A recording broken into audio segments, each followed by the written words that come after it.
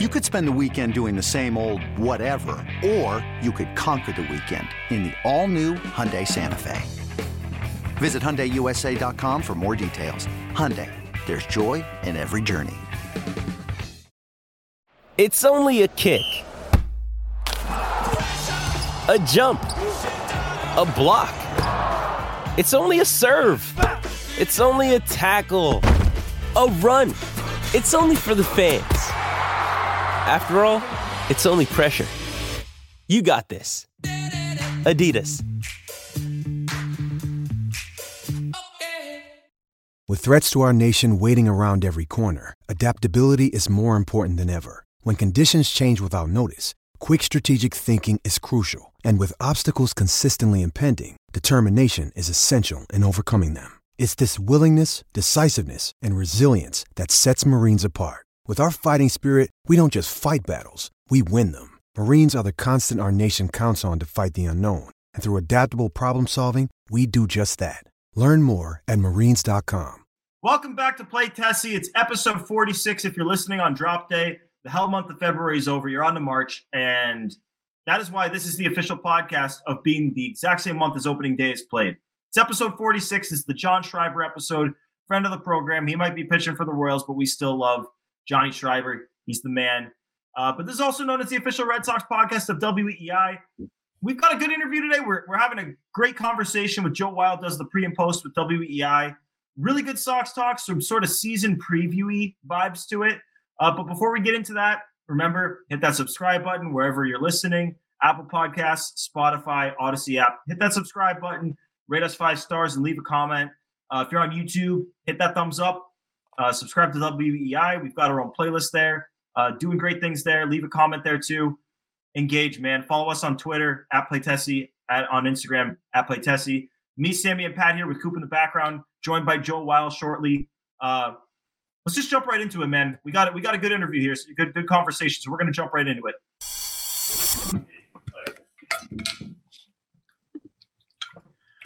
We're joined by Joe Weil. He does the pre and post on WEEI. We are also WEEI, so we're partnering up. We got a good show for you guys today. Joe, how you doing? Doing well. Thanks for having me, guys. Yeah, no, we it felt right because we're going into March. It's not March right now, but if you're listening, it's March, which is freaking great because I despise February. February, I think, is like the worst month of the year. So easily. You're on to the other side, and I think it's appropriate that we start to preview this season. So the Red Sox are at spring training. The games have started. You've seen what are some things that you've seen that I guess you think people can look forward to this season? Well, I think the young guys to start, and Roman Anthony being in the lineup, getting a chance to have him in some spring training lineups and actually delivering on some of what we saw last year is pretty enticing. And I don't expect to see him in 2024, but at the same time, to know that he's a guy that's on the horizon is something that's pretty exciting to think about. You know, along with Marcelo Meyer and Kyle Teal, I do think that the future with the position player prospects is bright. The one thing I'm continuously keeping an eye on is that battle for the 5th spot in the starting rotation. And I've leaned different ways with certain guys. And you know, I know you guys have talked about it a lot. This could all be rendered moot if they just sign Jordan Montgomery, that we don't have to rely upon, you know, a Garrett Whitlock or a Tanner Houck or Josh Winkowski to be that 5th starter. But for the time being, that's a spot that needs to be filled. So who's going to win that spot? And I think all of them have a case. I've been particularly intrigued by Alex Cora talking up Josh Winkowski, because I thought after what he did in the bullpen last year that was just going to be his long-term future after what we saw from him, you know, in the starting role in 2022. But he's getting a shot, and at least he pitched well last time out. And so we'll see how it shakes out. But that's two of the things I've been looking at in spring training, are how these young prospects performing, and then along with Cedon Rafaela, and if he's going to earn himself a spot in the opening day roster as well. I think there's a lot of interesting things. I know people are down on the team. I understand it, but I'm such a baseball lover. I'm so intrigued by how this team's going to develop, you know, the prospects, but also the young guys that are still trying to really cement themselves in the major leagues, even guys that have had some success, but to sustain it. So we'll see how it shakes out. But those specific things are the things in spring training that I've been keeping my eye on the most. So we're definitely going to come back to the Rafaela conversation. But before that, who do you think has a lead for that fifth starter spot? We heard you mention the three names. Good it's question. Houck, Whitlock, Winkowski. We had a debate, I think 2-3 episodes ago, and all three of us picked someone different. So Joe, who's your pick for the lead? Not who you want, but who do you think is in the lead? This is good. He's the tiebreaker here. I like this. All right. So my gut, Tanner Houck. So Sammy had that one. Yeah. There we go. Hold on. Give me two answers, though. I agree Houck, I think, has the lead. I would pick Whitlock. Who would you pick if you were making the call? I think I would go with Houck, but I still don't. Great choice. Just seeing the disappointment on the right side of my screen. Your mic dropped out. You see Winkowski? So, right. I mean, I'm going to be honest. I don't feel particularly great about any of the three as starters. I think they're all major league pitchers, and you go one by one. How obviously as he continues to go in an outing, third time around, we know the issues there, right? With Garrett Whitlock, the injury stuff is what scares me, and I think we've now had back-to-back years of him being compromised, and it's a shame in a lot of ways because of how good he was in 2021. Like the Red Sox don't make it to the ALCS without him, and he was so integral to that team that I want to see a healthy Garrett Whitlock this year. So if that means throwing him in the bullpen and having him not in the rotation, I'd prefer that. I understand why they're stretching him out, but I worry about the long-term health risks of continuing to have him be a starter. With Winkowski, I guess I'm still intrigued by what he can bring. And Alex Cora seems to believe that the velocity that he showcased in shorter outings could translate as a starting pitcher. I think because of the inconsistencies we saw from 2 years ago, I may just have that memory still lodged in my head. And again, I know Houck has had his issues as a starting pitcher as well. So it's not like any of the three necessarily are locks, but I think I'd still go with Houck, maybe just because he's done it the most. But I'm intrigued. If Alex Cora is intrigued, I'm intrigued.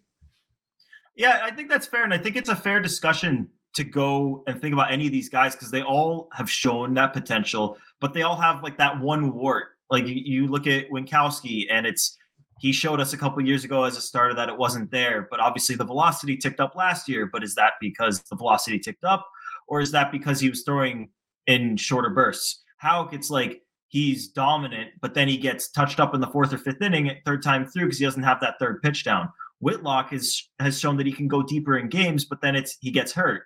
He's bulked up. Is that going to be enough to overcome that, or is he just an injury-prone guy? Like there's so much to find out, and like. If they were just some schmucky nothing team without any money, I think a lot of people would be okay watching all of them start. But it's just because of the position they're in, the pockets they have, the fact that this year people just thought the uncertainty was over, and now it's kind of still around, that people are so uncomfortable with the idea of any of these guys getting that spot. But yeah, it's basically a matter of which one of those warts do you think could be overcome the easiest? Because all those guys have it in them. Like we've seen them, like you said, they're all big league pitchers. I'd take it a step further. They're all really good big league pitchers. It's just a matter of if they can handle that role. Yeah, they're all good big league pitchers. It's just, are they in the wrong role? And I think, as we're having this conversation, I get a little frustrated. This has now been a multi-year discussion, right? We thought last year this would be figured out, that, through the course of the season, okay, this person, whatever one you want to pick, okay, they should be in the bullpen. It would have been decided after the totality of the 2023 season. And as we all thought, that the team was going to go out and spend for a starting pitcher, and that hasn't happened yet. They're lucky that they have Cutter Crawford, and I think he showcased himself to be a guy that deserves a spot in the starting rotation. And it's a testament to the Red Sox that they've been able to develop this guy into a big league starter, considering he was a 16th round pick. That just doesn't happen. Guys that were drafted that late that can be starting pitchers in the big league. So I do think you have to give the Red Sox a lot of credit that they've developed somebody like him into a starting pitcher, where if you look at his baseball savant, you see a lot of red, which is awesome to see as a baseball nerd, and also somebody that follows his team. But those other couple guys, I just thought by now you'd kind of want to have that figured out.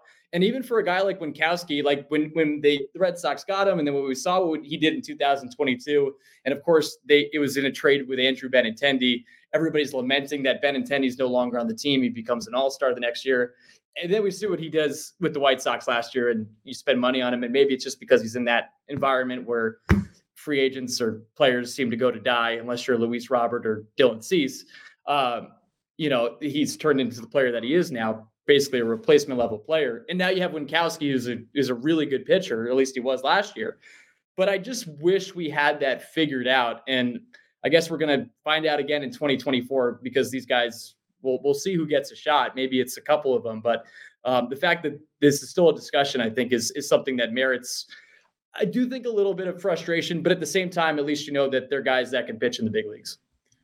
One follow-up thought on that is, and I'm going to sound like the biggest hypocrite in the world, but I feel like trying to make a guy like Winkowski, who was a lights-out reliever, back into the rotation, if he fails there, Garrett Whitlock hasn't been shut down as he was once he was kind of failed as a starter, put back in the bullpen. The definition of being psychotic is doing the same thing over and over. Like, you just change the name and you did the same thing. So I agree. There's like there should be frustration. Like, we've tried this before. It doesn't work. We have to try something else. But then they're like, oh, Whitlock couldn't do it. But I mean, what if Winkowski can do it, But I did have a follow-up on something you said earlier, though. Ceddanne Rafaela. Cora has been raving about Ceddanne Rafaela, his outfield defense, how versatile he is, speed. He said the swing and miss needs to go down. We've talked about it a little bit here. I want your take here. It's two parts. Do you think he should be on the opening day roster? And do you think he will be on the opening day roster due to service time manipulation? And I figured you were going to bring up that last thing there, Pat. And I hate these discussions because it's so against what we are as fans. Yeah. Like, oh, you're probably good enough to be in the big leagues, but we're going to leave you down there to get an extra year of control. And I used to broadcast games in the White Sox system, and this was the whole thing with Eloy Jimenez and Luis Robert, and it drove me crazy because I'm like, I want to just see these guys in the major leagues. I think he will end up being on the opening day roster. Could be wrong, obviously. It's just a guess, but I think that Alex Cora likes what he sees. I do think, despite him still swinging at a lot of pitches in the minors, you saw the numbers last year. I had a chance to see it a little bit, filling in on some games for the Woo Sox. He dominated that level. I don't know how much it would help him to go back down. And then on top of that, this Red Sox team, despite now having Trevor Story back, is a player that you're going to have opening day. God, knock on wood, nothing happens in spring training.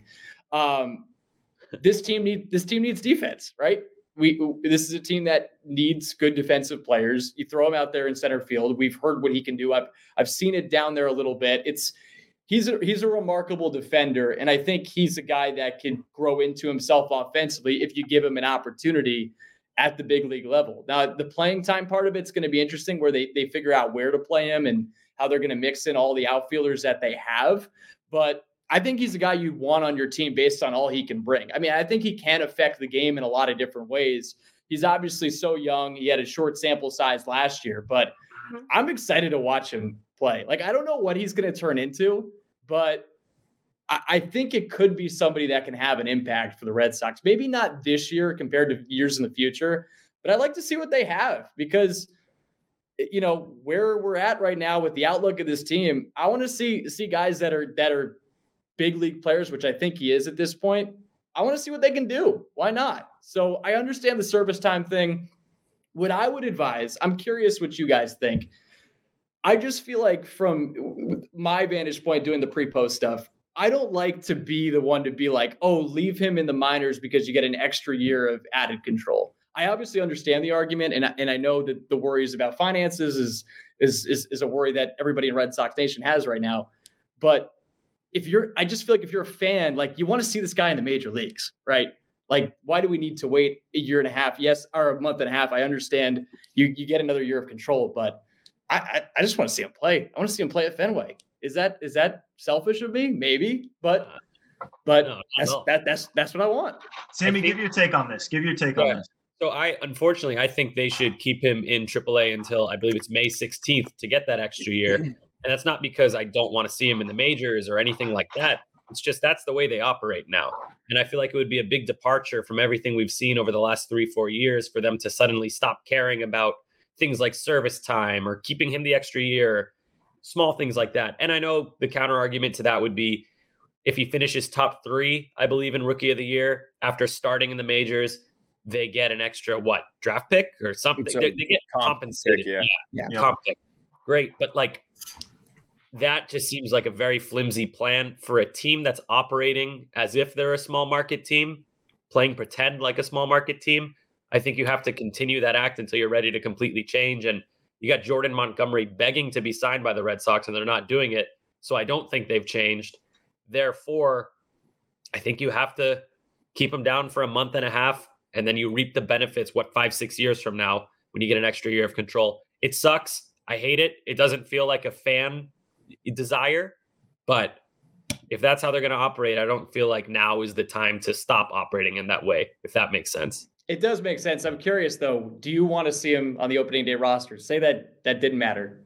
Oh, if it didn't matter, of course, man. I love Rafael. He's one of my favorite prospects in the system. I love those high floor guys. Like he can hit at like a 40th percentile rate, like unimpressive, still be super valuable. So of course, I'd love to see him as a fan on the opening day roster. I think that'd be great. And it would be exciting for the fan base, but it's hard for me to say that without also in the back of my mind thinking about the way that this franchise has operated in recent years. It's just, I don't know. I don't see them leaving that style of operation anytime soon. So why with Rafaela?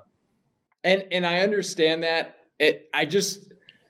Where our perspective is, I still, it's hard for me to advocate for it, especially because you just never know what the future can hold. Also, you don't know, like, I wonder, say the Red Sox do need him early in the year, maybe for depth purposes. I mean, I just feel like if he's a guy that deserves to play, he should play, but I get it. I mean, and I think a lot of people are thinking that way now. It is unfortunate that people like that these are thoughts that are in our head. Oh, if he gets another extra year, or the Red Sox get an extra year of control, does it allow him to keep him longer instead of just being able to sign him long term?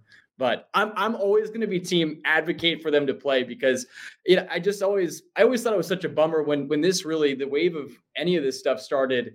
And I know it became a bigger issue for Major League Baseball with Chris Bryant in 2015 with the Cubs and like that they had to wait an extra time to get him to the big leagues. And even though he was ready for it, I'm just ready to see this dude play. And like you speak to some of the decisions that have been made in the offseason with the Red Sox and the excitement level of this team. I think this is a guy that could be really exciting to watch. And I'd like to see it from day one, but I do understand that perspective. Pat, where are you at on this? Yeah, I'm kind of in the middle. Like, I think it's so contextual. Choose a side. I know. I want him on the Major League team. I do. I want him to be the starting center fielder. At the same time, do I understand why you send him back down from a team construction management standpoint? Yes. But because it's the Red Sox in all likelihood won't be that good this year. So getting that extra year of control down the line will add up.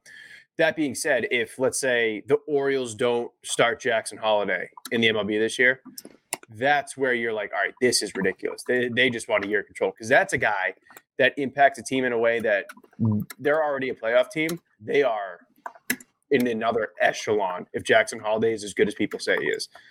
In Sadan's case, he would make the Red Sox better. Up the middle defense would be incredible with Wong, Story, Casas. Hopefully Vaughn Grissom is at least average at second base. But off the bat, it's just so hard to be like, yeah, it's definitely worth losing a year of this guy for what's more than likely going to be like a 500 team. But I'm with you, Joe. I completely 100% hope he is the starting Major League center fielder on opening day. Can I take the other end of this? Like big difference if it weren't a bridge year, Pat. That's a good point that I didn't touch on. I think that if it were a team that wasn't far and away the 5th best team in the division right now, then you'd be more open to saying, all right, screw it. We need this defense. Start him in the majors. But hard for me to come around when it's a bridge year. And they're telling you. Sedon's floor is what Alek Thomas is for the Diamondbacks. Like, even if he can't hit, that defense is so valuable in the right spots. And that, I mean, that's his floor. So, yeah, like even a guy like that, if he can't hit his rookie year, he should be the opening day center fielder. He should be. Hey, it's Kaylee Cuoco for Priceline. Ready to go to your happy place for a happy price? Well, why didn't you say so? Just download the Priceline app right now and save up to 60% on hotels. So whether it's Cousin Kevin's Kazoo Concert in Kansas City, go Kevin, or Becky's Bachelorette Bash in Bermuda, you never have to miss a trip ever again. So download the Priceline app today. Your savings are waiting. Go to your happy place for a happy price. Go to your happy price, Priceline. I'm going to take the other end of this because if it's up to me, there's still multiple free agents out there that could give you guaranteed production. You could go either way with it. You could go with the Michael A. Taylor and prioritize the defense, throw Jarren Duran in left, or you could go with Adam Duvall, who I guess you could play left or center, or you could get DH at bats or play first. Like you could go a bunch of different routes with this. And like this is service time aside. The way I look at this is you start new every season. They have a chance every single season. There's only been 2 seasons where I've ever counted them out on day one, and that was 2013 and 2021. And we know how both of those seasons went. So the way I see it is try as hard as you can from day one. There's a good chance that just like Jarren Duran last year, someone's going to go down and he'll find his way into the lineup. Definitely before, well, Sammy, what's the date? Is it May 16th? May 16th, correct. May 16th. Like, I think he'll find his way if he's in the minors. I think an injury will force him into the lineup before then, sort of like Duran last year, and then he has a chance to earn his job like that. But, I don't know. It just feels like they're focused on building. Isn't that worst case scenario, though? If he starts in the minors and then comes up before May 16th? Because then you got to earn your job, man. You got to earn it. You don't get the rookie of the year kind of top 3 reward if he gets that either. Because then you get no compensation either in terms of years or I hate thinking like this. I really, really do. And this is how they operate. And this is why I was just saying from the fan. I also it's interesting, Gordo. You bringing up Duran because when he came up, it was from the get-go. He was productive. Right. And now I was just looking this up to make sure I had it right. It was in mid-April he came up. So they had a need for him at that point because you just never know from an injury standpoint how it goes. Worst case scenario, how long do you wait to bring him in if the injuries pile up in the outfield? And you can't look at it like that from a team building perspective. It's just but say it happens, say it happens anyway. Like, and the Duran story was one of my favorites from last year too, because I feel people were down on him for good reason, right? After 2022. And then I even though he had a chance to be a part of the World Baseball Classic, I think people wanted him to be in spring training with the Red Sox. And then he was at several different points, one of the most exciting players that they had. And I think one of the better stories of last year. So I hate to see you guys so down, but I understand it. I totally understand it. It's an interesting argument with them. I actually was curious from your guys' perspective, the beginning of the season slate for the Red Sox. Have you guys really taken a look at like the April calendar? Yeah. Because they start all on the West, right? It's like 9 on the West Coast? So they start on the West Coast, right? So they play 4. It's 10 on the West Coast. They get 4 against the Mariners, so I think we expect to be a solid team, especially on the pitching side. Then they got the A's, Angels.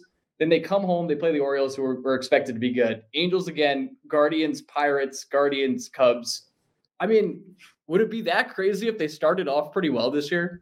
That's not bad. And then you get the West Coast trip out of the way. Don't do this to me, man. You're talking me into this team. Listen, you guys, you guys talking about control and worrying about that, which I do understand, but I'm trying to inject some positivity in here because I was looking at this today and I just looking at the teams that they start off against. Not exactly world beaters. Obviously, they start off with the Orioles at home, but not that tough a schedule to begin the season. The Mariners is kind of tough. That's Mariners could be tough. Yeah. If they could make your bats ice cold right off the bat, but hey, Angels and A's. No, you've got me. You've got me there. Because what is it? Where's the 4-game series? Is the 4-gamer in? It's in Seattle. Yeah. So it starts in Seattle to start out the year. So then you got six against Oakland and LA. You take 2 in Seattle, and you should get at least 4 of the 6, and then you start the season 6-4. See, there's a smile. I see one smile there. That's what I like. There you go. You go from there. I listen. I will always believe that they have a chance to compete in any given year until they show me they're out of it. Like last year, I was all in on it until I think after that Blue Jays series in August. Like everyone else was trying to force the sell, and I was all in on the buy. I didn't want them to sell. They were a couple games out. We see teams like that compete all the time and go to the World Series. You saw it with the Braves. You saw it with the Nats. Like. It's baseball, man. It's 162 games and anything can happen in any given year. And I feel like no fan base should know that more than this. And especially at the beginning of the season, like optimism is bound. I understand the pessimism right now, but to your point, like last year, I was still in on the team. And I especially remember there was a series, a 2-gamer against the Braves where they came back against Spencer Strider. Costas had a good game. I think it was Justin Turner hit a go-ahead 2-run double. And they won that game. And I remember I did post game afterwards and I was like, this team should buy. And then obviously they did. And the wheels fell off in the end. But yeah, I wonder now the flip side to that opening stretch conversation is say they go 3-7 on that road trip. People might be out from the get-go because 2019. Right. Yeah. That's the 19er. That's what I was going to say. 2019 was like 2011, right? The highest of highs. You were the best 11 team. Stunk too. Right. I remember 2011, they got off to a really slow start and they obviously had that high payroll. So everyone's like, what is this team? It was the beginning and end of that season. That was just dreadful. But like, think about the difference between 11 and 19 versus this year. Like you can get off to a cold start in those years and like the preseason hope of those years can kind of keep you afloat because you look at the roster and you convince yourself like, there's no way this team can actually be bad. Like they just won a gazillion games in 2018. There's no way that the 19 team, all they lost was Kimbrel. There's no way they're going to be bad. But you look at this year, if they go 3-7 on those first 10, and now you've got like Oakland and LA and the Angels out of the way, there's going to be oh my God, that would be bad. That would be really bad. And there's nothing to keep you afloat if they do that. And I think part of it, and I'm sure you guys feel this way, is you talk about those 2 seasons, 2011, 2019.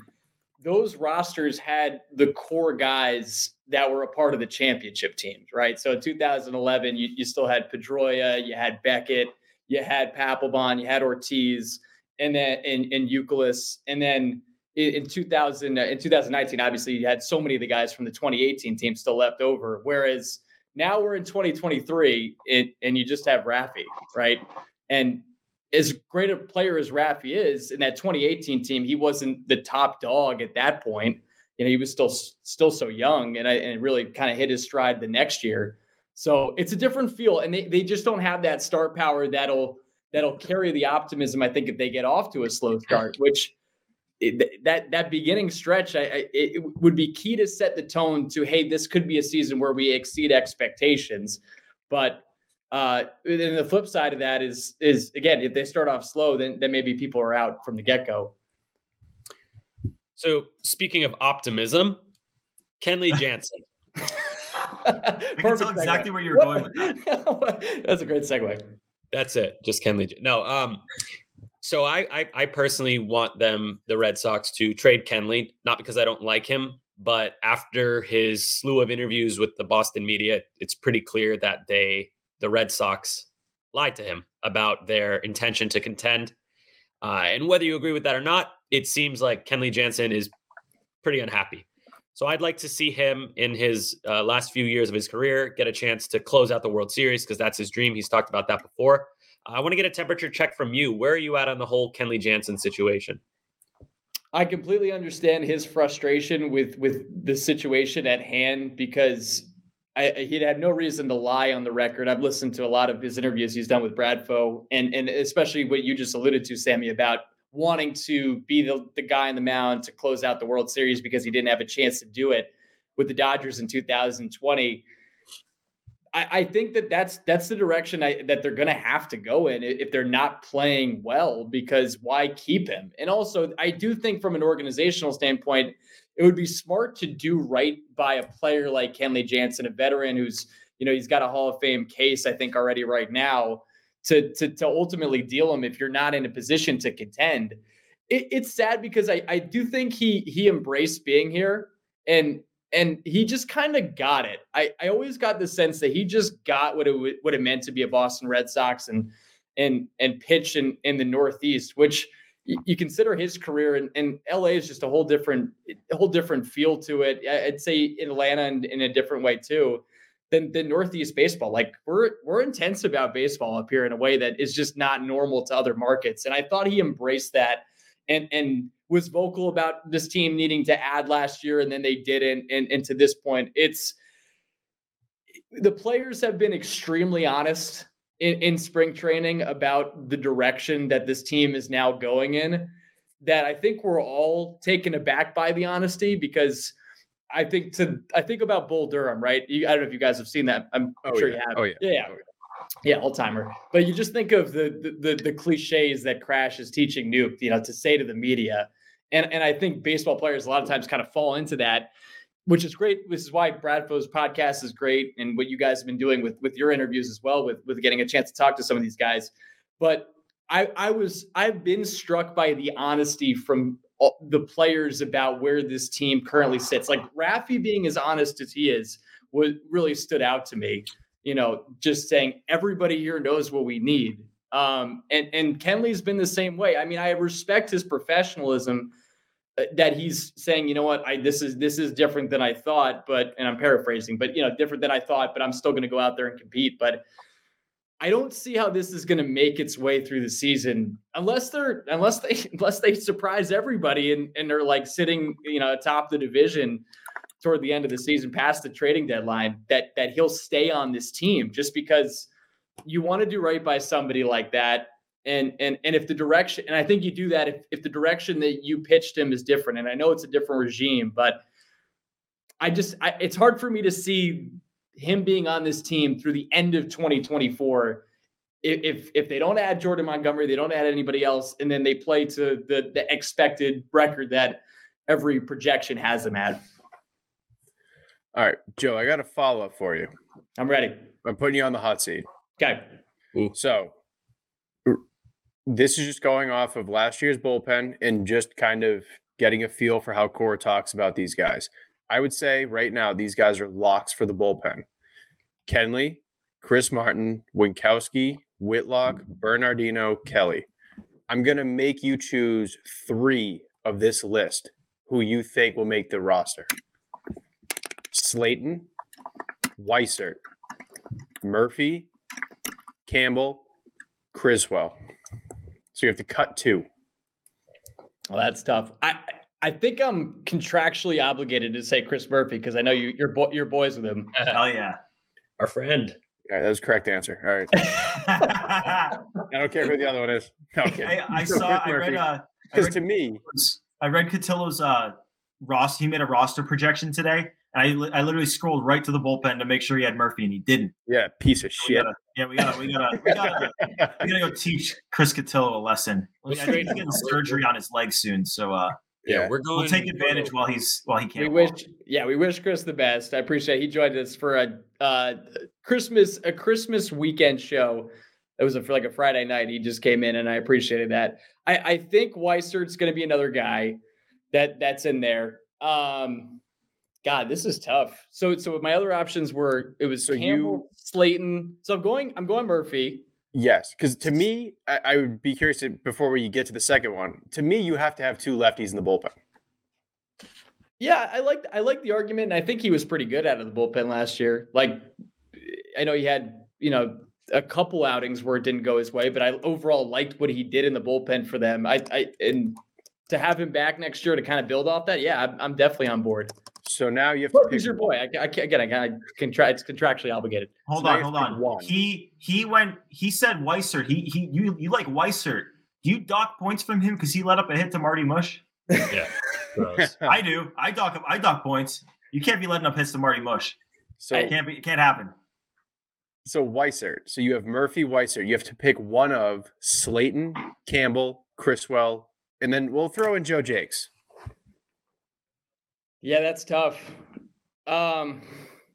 Slayton has to be on the opening day roster to get control. It's true. To maintain control, I should say. You gotta waive him if he's not. Yeah, maybe I'd go with Slayton, but it's close. It's close. I with all those guys, I'm kind of like I want to see what they bring to the table. Whereas with Weissert, we've seen him at least with with the Yankees. You see that the frisbee slider he has. I'm very intrigued by that, and I'm excited about the pitching. Like what Craig Breslow is going to do with this group. I'm willing to buy in optimistically until proven otherwise with Breslow on pitchers because of where he comes from. And you think of the Cubs and the way he was able to develop that program and actually get guys that were homegrown guys that ended up producing with the big league club that even Theo struggled with, as great a GM as he is. So I guess I go Slayton. I wish I was I had a strong opinion on any of them, but again, I got to go. I'm going Murph because he's your guy, and I liked watching him last year. I thought he was pretty good for the Red Sox last year, and then Weissert, I'm just intrigued by what he's going to bring to the table, and I like the Verdugo trade. Yeah. It's interesting because Pat, you bring up all those names and you ask who has the leg up, and I know we're still early in the spring, but every single one of these guys with options that Breslow has brought in, based off of the reports we've seen, what we've seen from them in their outings this spring, like they've all looked good. Like it seems like he's on track to hit on at least a few of these guys, and that's something they didn't have last year. So like we talk a lot about what they've lost. They're losing Justin Turner, losing Chris Sale and James Paxton, but like something that they desperately needed last year was bullpen depth. Heimblum talked about it. He wanted guys that could go up and down, be able to keep arms fresh that way, have guys you could trust both on the major league roster, but also on the AAA roster that you can call up whenever they're needed. They didn't have that last year, even though they said it was a priority. They didn't have it. The guys they were calling up and down, oh my God, who were some of these guys that they had last year? Who's that? Or who's the guy they got from the Angels with the mustache? Weiss, Zach Weiss. Not Weiss. He also came from the Angels. You're right. Sammy, we were at a game. Zach Scott? No. Taylor? You're thinking of Taylor Scott. That's not home. Taylor Scott. Yeah. This guy. Zach Scott's the actor. Who's the guy that pitched against? I said that. I was like, wait a minute. Who's the guy? His name is totally lost me. Simon Garcia. There was one guy that Garza. Yes. No more Justin Garzas on this team. It looks like. There you go. Joe, what were you gonna say? I was gonna say, who's the guy that pitched against the Cubs and he like really struggled to throw a strike? Oh my God. And then Mauricio Llovera too. He was the starter on the Rays. The StatCast darling, Mauricio Llovera. He was a starter on the Rays, you said, Gordo? This guy was a starter on the Rays years ago, and he showed some promise, and he made like 2 outings for the Red Sox last year. I know exactly what he's talking about. He let in like a gazillion runs against the Cubs. Yeah, you're talking about he wore number 32. Dinelson Lamet? No, but no more Dinelson Lamet. I'll try to figure it out. All right. Well, one name that I left off of that list, which is worth noting as Gordo brought up options, I did not list Brian Mata there, who is out of options, I believe. And out of a elbow or shoulder or whatever. Yeah, that's the guy who's hurt right now. He is not going to make the roster, which is crazy considering where he stood in the farm system 3-4 years ago. Yeah, he was one of their top guys, and I remember when I was calling games in the Carolina League, he actually pitched in 2019 with the Salem Red Sox, and this is just like it's one of those tales of how not every guy's going to work out, even if they're highly touted. But I remember back then he was like, this guy could be a huge asset for the Red Sox. And it's like, okay, when is he going to make his way up? And yeah, injuries have caught up to him for sure. And I know there might be other things as well, but yeah, I like their bullpen if they're especially because Jansen's still there and Martin was incredible last year. I mean, what a signing he was. He was so much fun to watch too, because it just seemed like clockwork every time we went out there. But those guys you mentioned, we could probably do without. Jake Faria.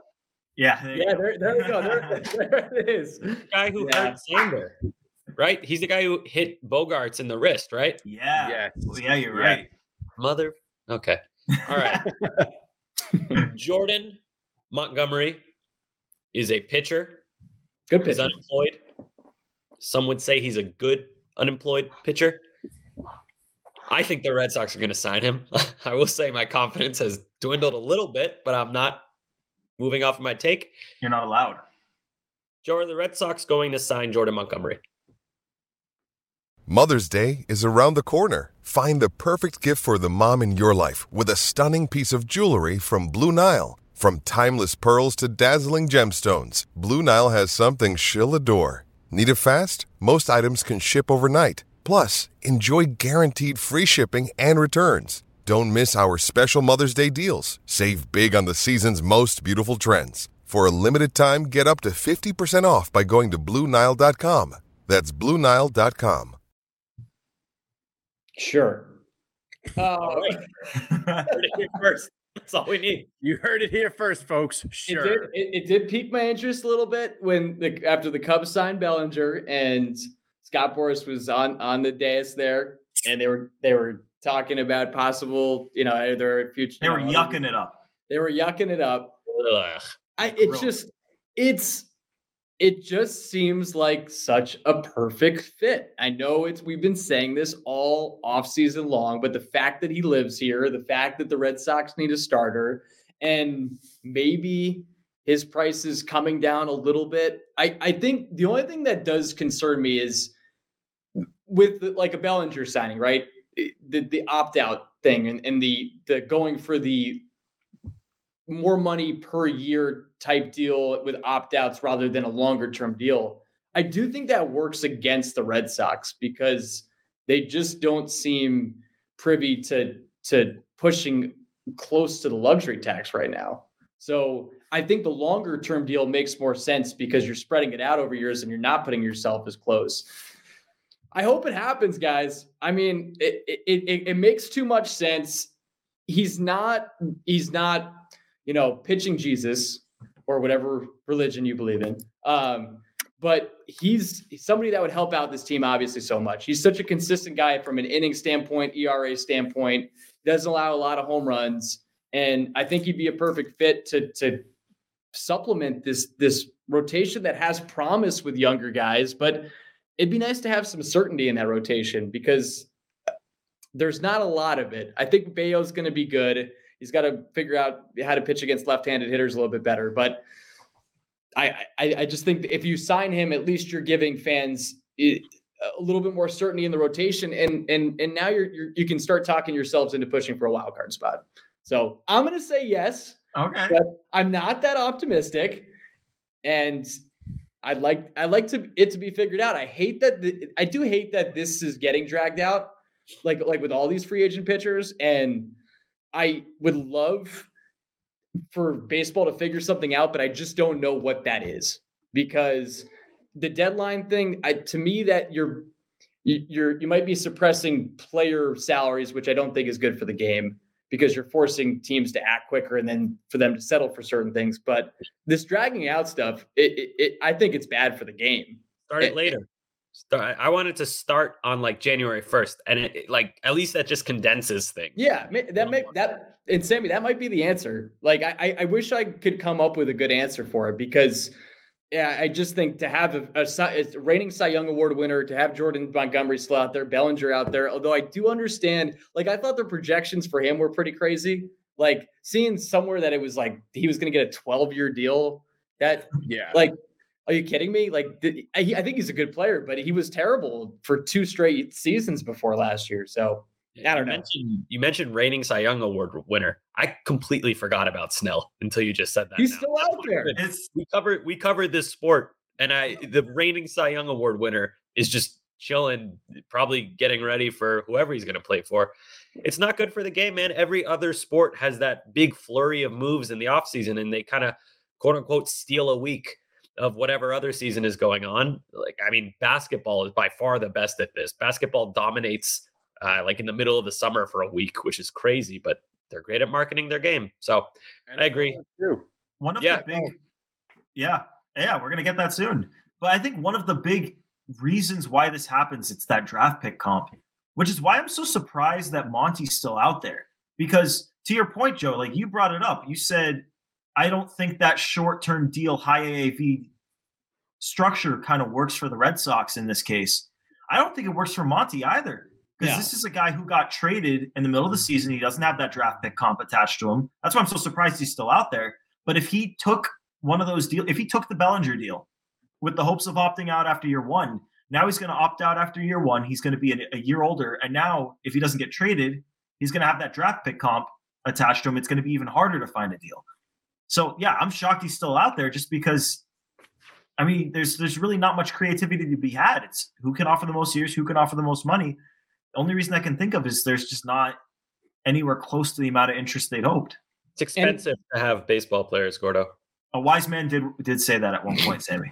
I'd argue the wise man thing, but I think the other question too is what holes, like what are you nitpicking with Montgomery? Because unlike Snell, it's not up and down. It's you kind of know what you're getting. And yes, it's not top 10 pitcher in baseball, but it's at least over this 3-year stretch, starting pitcher wise, it's top 20. And that's pretty bankable. And right. You know he can pitch in the American League East. He's won a World Series now. He's been good in the playoffs too. He's not just a bandwagoner. Like he was awesome for the Rangers, and he pitched well. I remember with the Yankees in 2020, I think he pitched Game 4 against the Rays, and they needed a win, and he actually pitched pretty well too. So, I mean, it was in front of no fans. It was in that crazy COVID season, but still, I don't know. I wish. I hope he just gets signed because, like, I need closure at this point. I've heard Lou say this, and I'm on board. It's a good point. Like, I just need closure. Like, can we just move forward? End it. Let's like hopefully it happens soon. They decide on where he decides on where he's going to sign, gets the deal he wants, and we could all move on. But hopefully it's for the Red Sox because it would make this season a lot better. And on top of the nice things you said about Montgomery, I will also add that that's the type of profile of a pitcher that will age gracefully. He's not going out there pumping 99 max effort kind of guy. He's a finesse guy. Like he's not throwing pus out there, but he's not, blowing his elbow out, knock on wood. So I just don't get it. I don't get the hesitancy.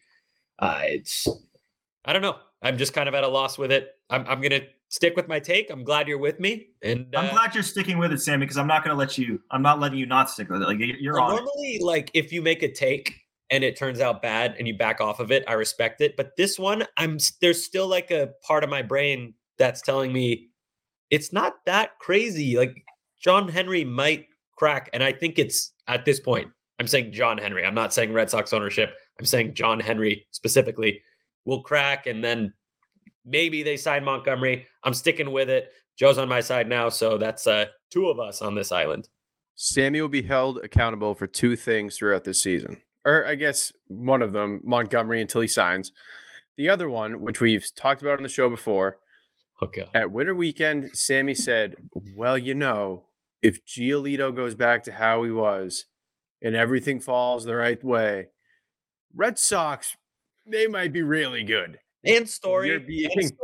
I said Giolito and Story. Yes. Well, that's actually a good segue because that was going to be, we're going to let you get out of here in a sec, but that was my final question.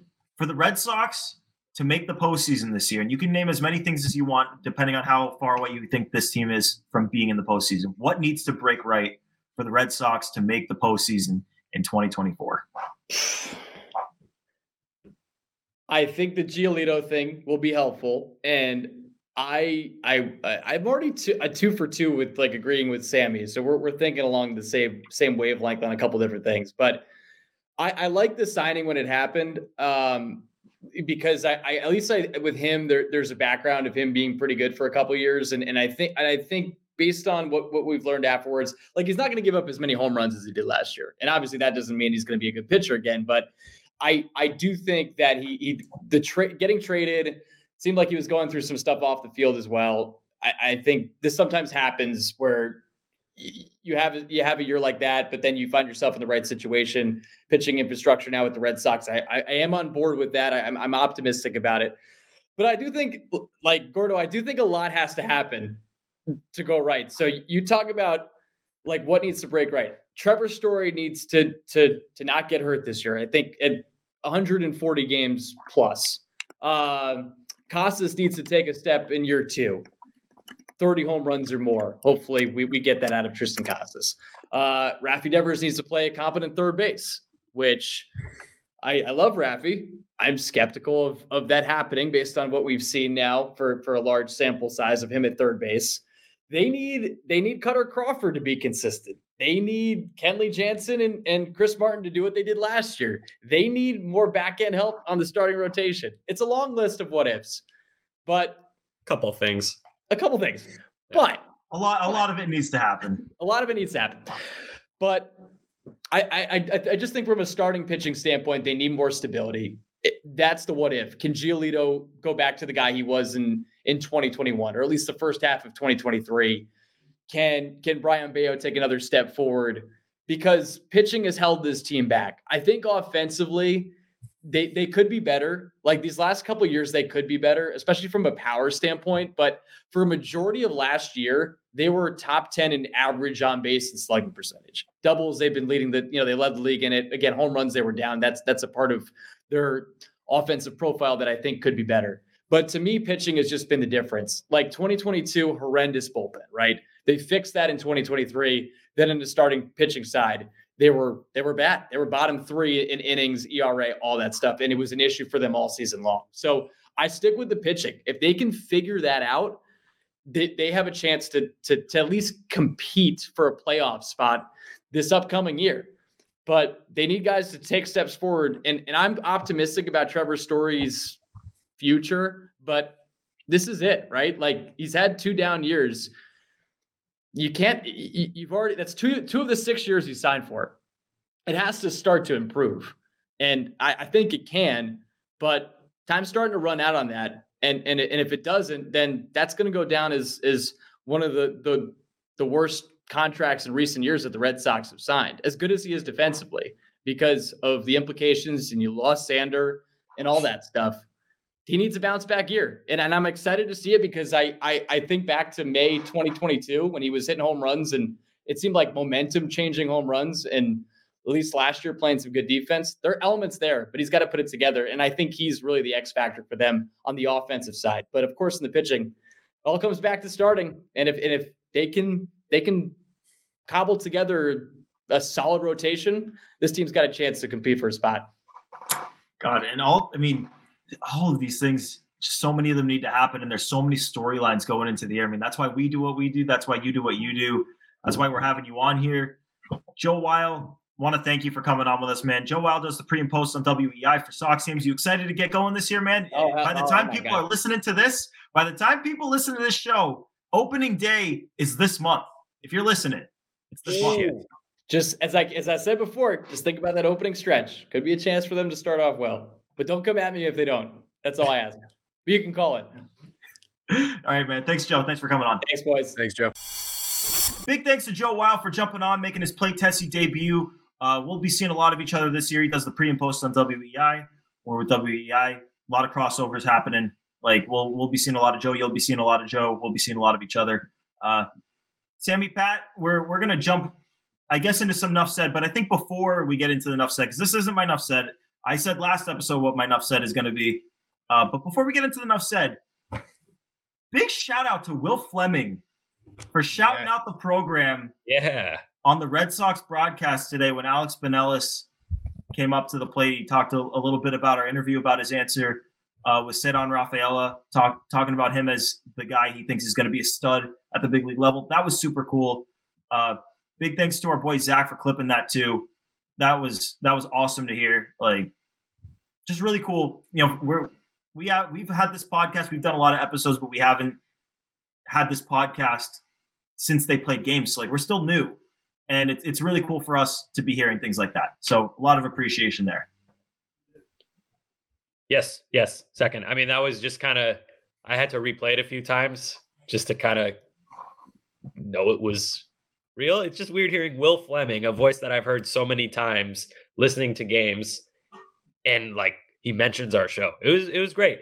We really appreciate it. We work our butts off on this show, so it's nice to get recognized. And also agree with Alex Manelis, Sedon Rafaela. Keep an eye out. We talk a lot about Sedon on this show, so we'll see. I know. I was in between patients today, and I saw like the Will Fleming mentioned us, blah, blah, blah. And I didn't know what the context was. I thought it was on Twitter. And I looked at my mentions, and I was like, did he do that shit on the broadcast? Yeah. And I was like, yeah, that was pretty sick. Yeah. Shout out Will Fleming. That was awesome. So we're gonna jump into some Nuff Said, though. Any of you guys want to go first? Sam, you want to go first on your Nuff Said? Let's hear it. Sure. So I found out today, in case you didn't already know, the New York Yankees are frauds because, and I found this out just through my research. So here's the story. New Era posted this new line of very ugly like hats and jerseys. Oh yeah, I saw that. Where they all have pinstripes. And so I'm kind of like, there's a lull at work. I work from home. So I'm kind of just like, all right, I'm going to try to find a way to make fun of the Yankees with this tweet because pinstripes. And then I looked it up.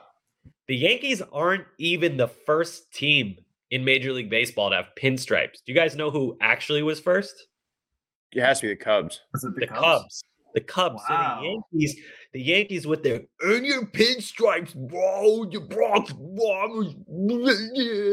It's not even their thing.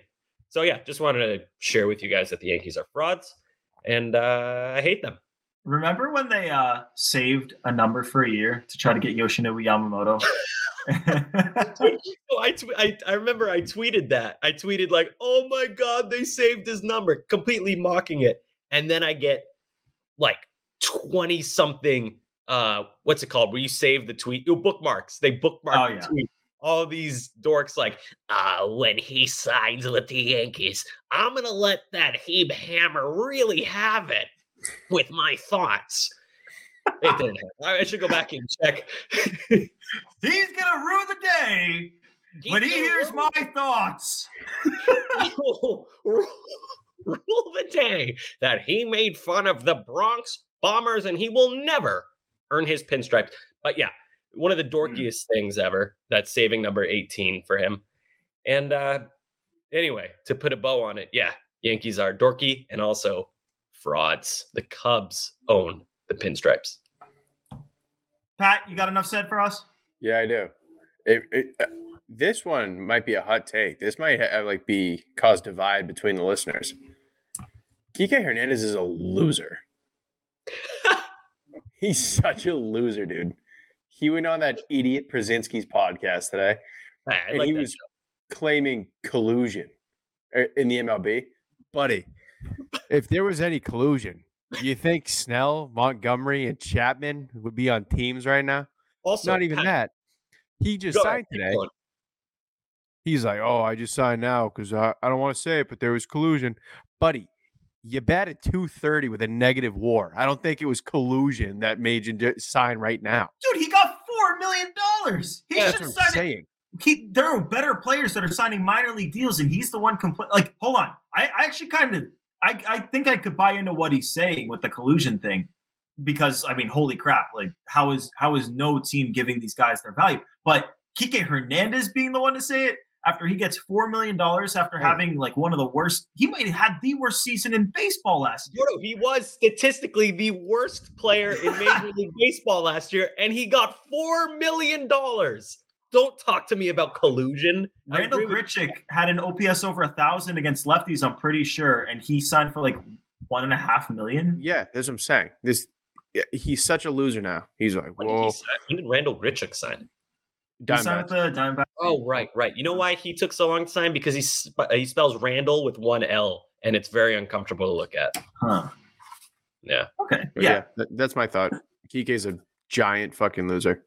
We got dorks and losers. Enough said. We're just ripping everyone. Gordo, who are you gonna rip apart? I'm not going to rip any. So I teased it on the last show during Enough Said when we were talking about you sitting next to the bathroom on our flight home from Fort Myers at the end of March. Yep. And I said I had a good airplane bathroom story. And I do. So this is last April. My buddy was getting married. He's getting married in Texas. So we're flying over to Texas, over to Houston for the wedding.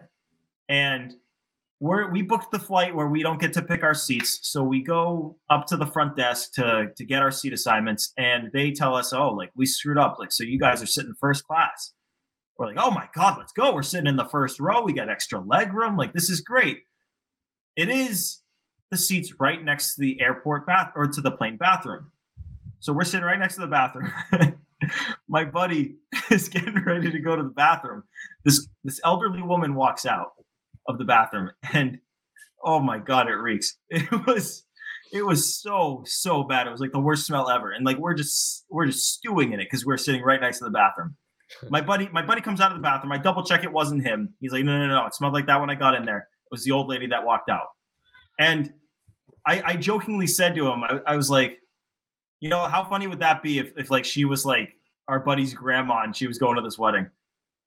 And later that night, there was like a welcome event, and we get there, and golly gee, there she is, man. She's standing right there, just like yucking it up with her grandson. And I'm like, oh my God, like, do I have a story to tell you? Gassy grandma. Yeah, gassy grandma, man. She made that flight her own, I will say. Did you tell him? Were you like, hey, I saw your grandma paint the dish on the flight? Big time, yeah. I couldn't hold it in. I was crying. I was laughing so hard. That is so many good phrases. Paint the dish. Jackson Pollocked the friggin' airplane toilet. Oh, gross. We've just lost all of our viewers with that one. But if you're still sticking around, you're a real one. Yeah. Oh, also, this isn't my enough said. Quick impromptu question for you, Gordo. You took some of my very smart advice and you got yourself a few kiwis. Oh, I got a whole thing of these things. I got like dozens of these things. How's your kiwi experience been? Oh my God, it's so good, dude. Marissa looks at me like I'm absolutely insane when I'm just like taking giant bites out of these things. Like she's like sending like videos to people who are like, this guy's out of his mind. Like they don't, what the hell is he doing? This can't be healthy. It's like, no, it's healthy. I had one before the show. Yeah, when we're in Florida, we'll get a lot of kiwis for the Airbnb. A kiwi party. We'll get Rob on the kiwi. Maybe we'll make the Red Sox a kiwi eating team, and everybody in the dugout's going to be ripping kiwis with the skin on because that's badass. Yeah. All right. Cool. We are a pro kiwi podcast. That is for sure. Take a bite out of those things. Eat the skin. Eat the skin if you haven't done it. It adds a nice little crunch to it. Yeah, I will say Gordo sent us a video proof of him eating the kiwi. It was a bit long. That video was long. I was like, when is this going to end? He's going to eat this entire thing on video. But nonetheless, I appreciate you providing evidence. And like I said, Pat, you're next. Coop, I hope you also get on the kiwi train. And soon, New England will be full of kiwis. Yep. And you know what? I bet the kiwi in Florida, and I've no basis for this other than the fact that it's warm, but I bet the kiwi down there is good. Isn't it a winter fruit? Oh, God. I didn't know that was such a thing. Is it? Well, I might be. Well, I don't know, dude. I know nothing about it. Like, come on. My head is just full of useless baseball stuff. Let's just say it's a winter fruit. And if we're spreading misinformation on the internet, it is what it is. We love kiwis. Yep, we do love kiwis. And we're going to sign us off here. But before we do that, I do want to just take a second. I want to express our sincerest sympathies for the Wakefield family. Stacey Wakefield, Tim Wakefield's wife, passed away. If you're listening on Drop Day, it's just the other day. And just honestly so heartbreaking to lose both of them in a 5-month span. I just can't even like imagine, you know, what their kids are going through. And I know the Red Sox are going to be there for that family. They're great about things like this. And I know that they've got the Wakefields, but like, we just want to, like, as a podcast, express our sincere sympathies to that family. It's just unthinkable what they've gone through. Yeah, well said. Thank you for taking that on. I know it's not an easy thing to talk about, Gordo, but yeah, hug your loved ones. Life is short. All the best to the Wakefield family. We're heartbroken along with you, so stay strong. Yep. And so that'll do it for us. Signing off for episode 46. Big thanks to Joe Weil for jumping on with us. We hope to do a lot with him this year. He's doing the pre and post on WEI. We'll hopefully be seeing a lot of him. He'll be seeing a lot of us. But before you sign off, make sure hit that subscribe button, hit that follow button. Whether you're listening Odyssey app, Apple, Spotify, click that follow button, hit that subscribe button, rate us 5 stars, and leave a comment. And if you're on YouTube, make sure to hit that thumbs up. Subscribe to the WEI channel. We've got our own playlist. Always forget that word. But yeah, hit us up on the socials at PlayTessie on both Instagram and Twitter. But yeah, for Pat, for Sammy, Coop in the background, it's been Gordo here, signing off from PlayTessie, episode 46. Toodaloo.